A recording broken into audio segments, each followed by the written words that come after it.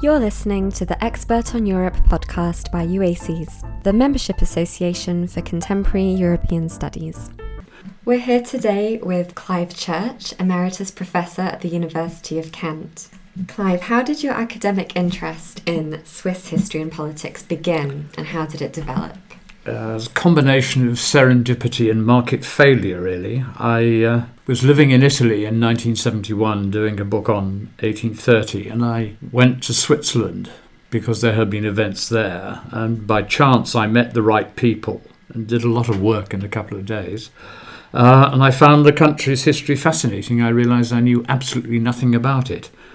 And I moved on to ideas of doing a history of Switzerland because there hadn't been one for some time. But then when I got known for working on Switzerland, all sorts of other offers came, often through UACES, for conferences on EFTA and things like that, and also on the Greens. And I was then moving into politics.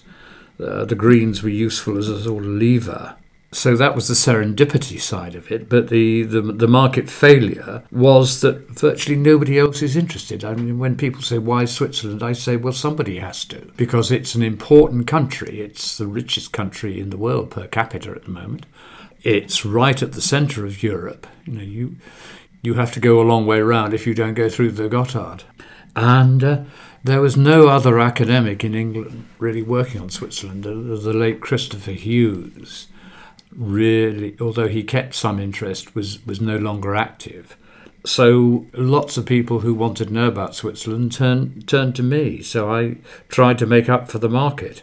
And I think the other thing is that it's a much misunderstood country. I mean, not in the sense that people accuse it of doing the wrong sort of thing, but people really have very little understanding of it. There's always been a role for someone to explain it in more detail. So on the topic of understanding or misunderstanding of Switzerland, what kind of comparisons with Switzerland did you see being made during and after the UK-EU referendum? Well, there were a lot of contradictory elements in Switzerland and the Brexit debate. I mean, many Brexiteers see Switzerland as a natural ally. Why? Because it's not in the EU, because it has strong anti-European forces, and it has lots of what the Swiss would call votations or referenda.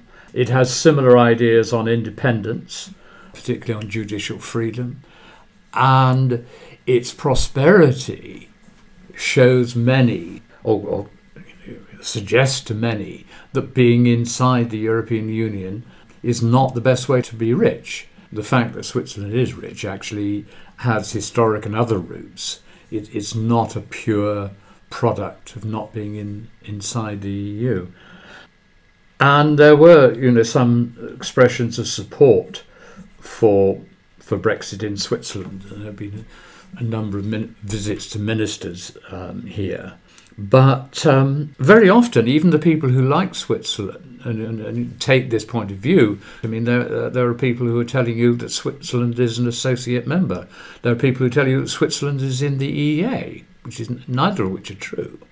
And I think, they overlook the close ties with the EU, which Switzerland has. It's in Schengen. It tends to autonomously adopt large numbers of European laws. I mean, since I think it's 1988, it has been a rule that all Swiss legislation must be Euro-compatible. Now, they're not members, but they align themselves, and they make payments into the EU budget. Not as much as we do, but they still do put money in. And all of that is really anathema to British Europhobes. And, of course, there are some Brexiteers who are worried about what they see as the Swiss trap. And what they mean by the Swiss trap is that the first group of bilateral deals which the Swiss signed at the end of the 1990s with the EU are all tied together. And this was because of one rather bright Irishman who used to work for the Bank of International Settlements in Basel and was hired by the community or the union, to work on Switzerland for them. And he came up with what is usually called the guillotine principle. It's actually more of a tripwire. because what it says is if the Swiss turn down one of the 7 or 8 deals, all of them fall. And of course, the Europhobes wanting to preserve their independence don't want that.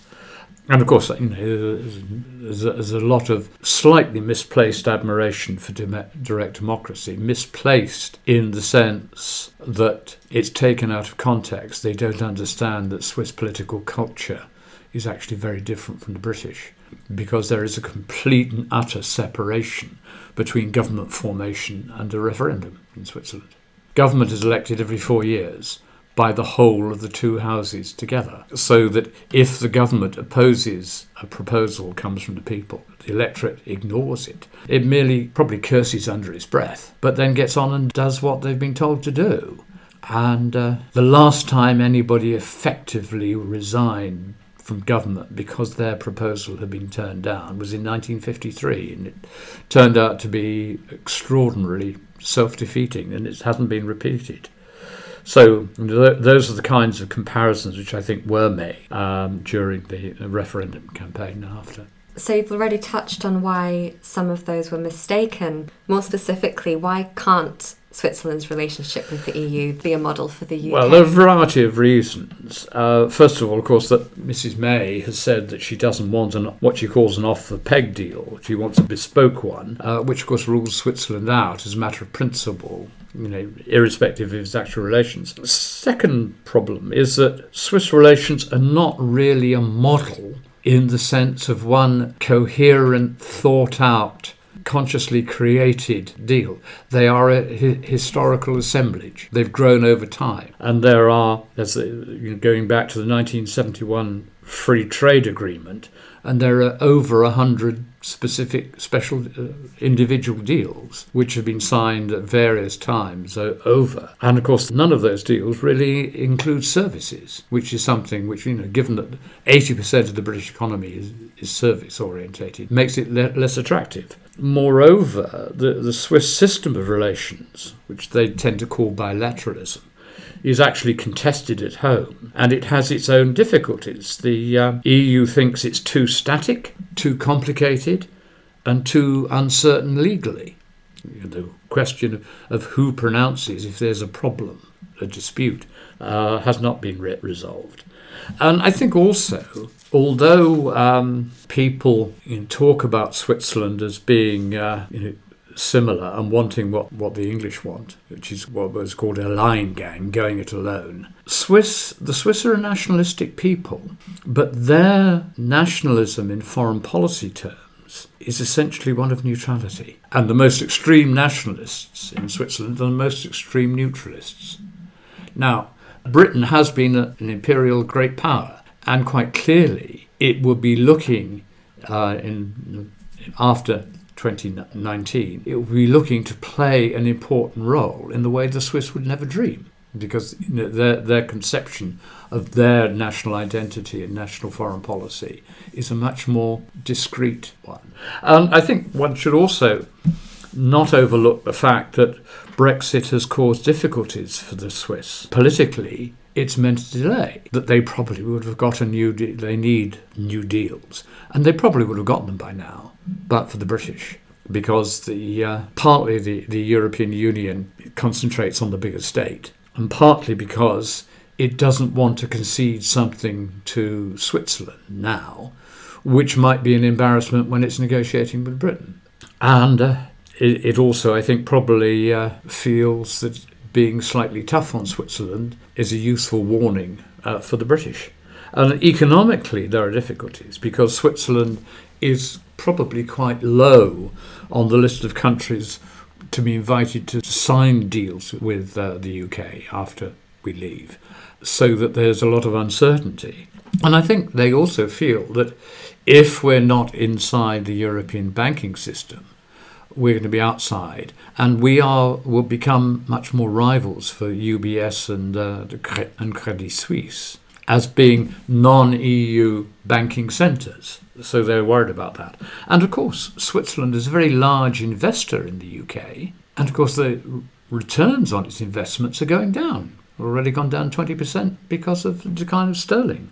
So, for all those reasons, if you look at it in the abstract, you can't really copy Switzerland, at least in content terms. What lessons can be taken for the future of Well, UK in I relation? think I said probably can't copy the Swiss approach and the Swiss content, but the structurally in terms of process, the UK is in actually much the same situation as Switzerland is.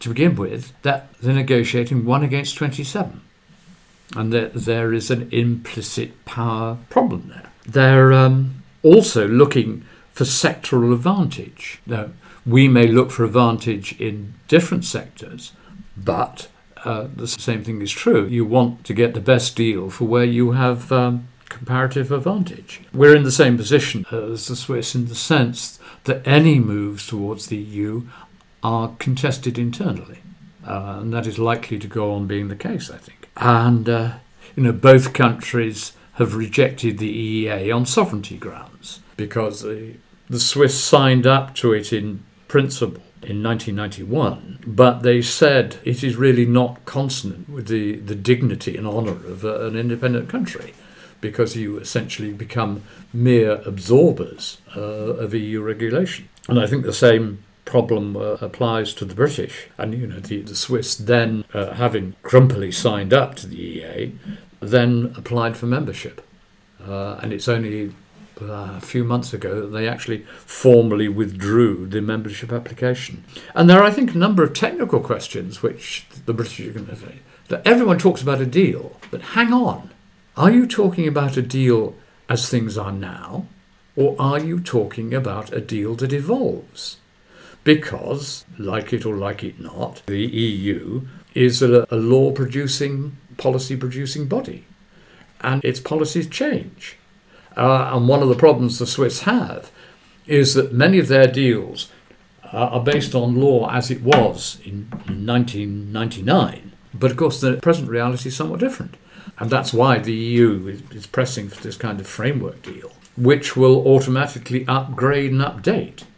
I haven't heard that discussed anywhere in Britain. I mean, I may have missed it. I'm quite prepared to. I'm not following all that closely. But that's going to be a major issue. You're not just doing a deal for now. You're going to do a deal which, if you're a good Brexiteer, you want to last. And that means that you will have to answer this question about how do you keep up with EU policy changes, particularly EU policy changes, which may not be the ones which it would have had if Britain's still been in there contributing to the policy debate. There's also this question of legal certainty, and that there has been discussion of, about who adjudicates when there is a disagreement on one of the deals. And there's also going to be this question, which I don't think has been looked at in governance terms in the UK. If you have a number of sectoral deals, as I think is likely, how do you coordinate them? That will force the British to rethink some of their own governance arrangements. So all these things have applied in the Swiss situation, and I think will apply to the British, but have not really been appreciated. And as to the referendum lessons, the Swiss system of direct democracy is much admired by Europhobes like Daniel Hannan and Douglas Carswell, but that's somewhat self-interested. And they don't come to terms with the fact that I said earlier, that the Swiss system works as well as it does because of this separation of government formation and policy making. Obviously, David Cameron believed that this was not the case. He told the world that he would stay in office, whatever the decision was. How many hours was it before he stepped down? 12? Because in the British system, accountability focuses on the people at the top. And it's quite impossible. You've lost all your status and credibility if something as important as this is defeated. Now, in Switzerland, where you don't have a coalition, you have an assemblage of ministers working together. This is just not the problem, because it may be that one minister was in favour of this vote, the others may not have been. So there's no reason why they should stay down, and nobody expects them. I've never in my, for nearly 50 years watching Switzerland, I've never known a situation where people have said, you've got to go because you've lost. They will say, well, actually, the government didn't come out well out of that. It lost 4 out of 5. But it never occurs to people to say, well, they better resign.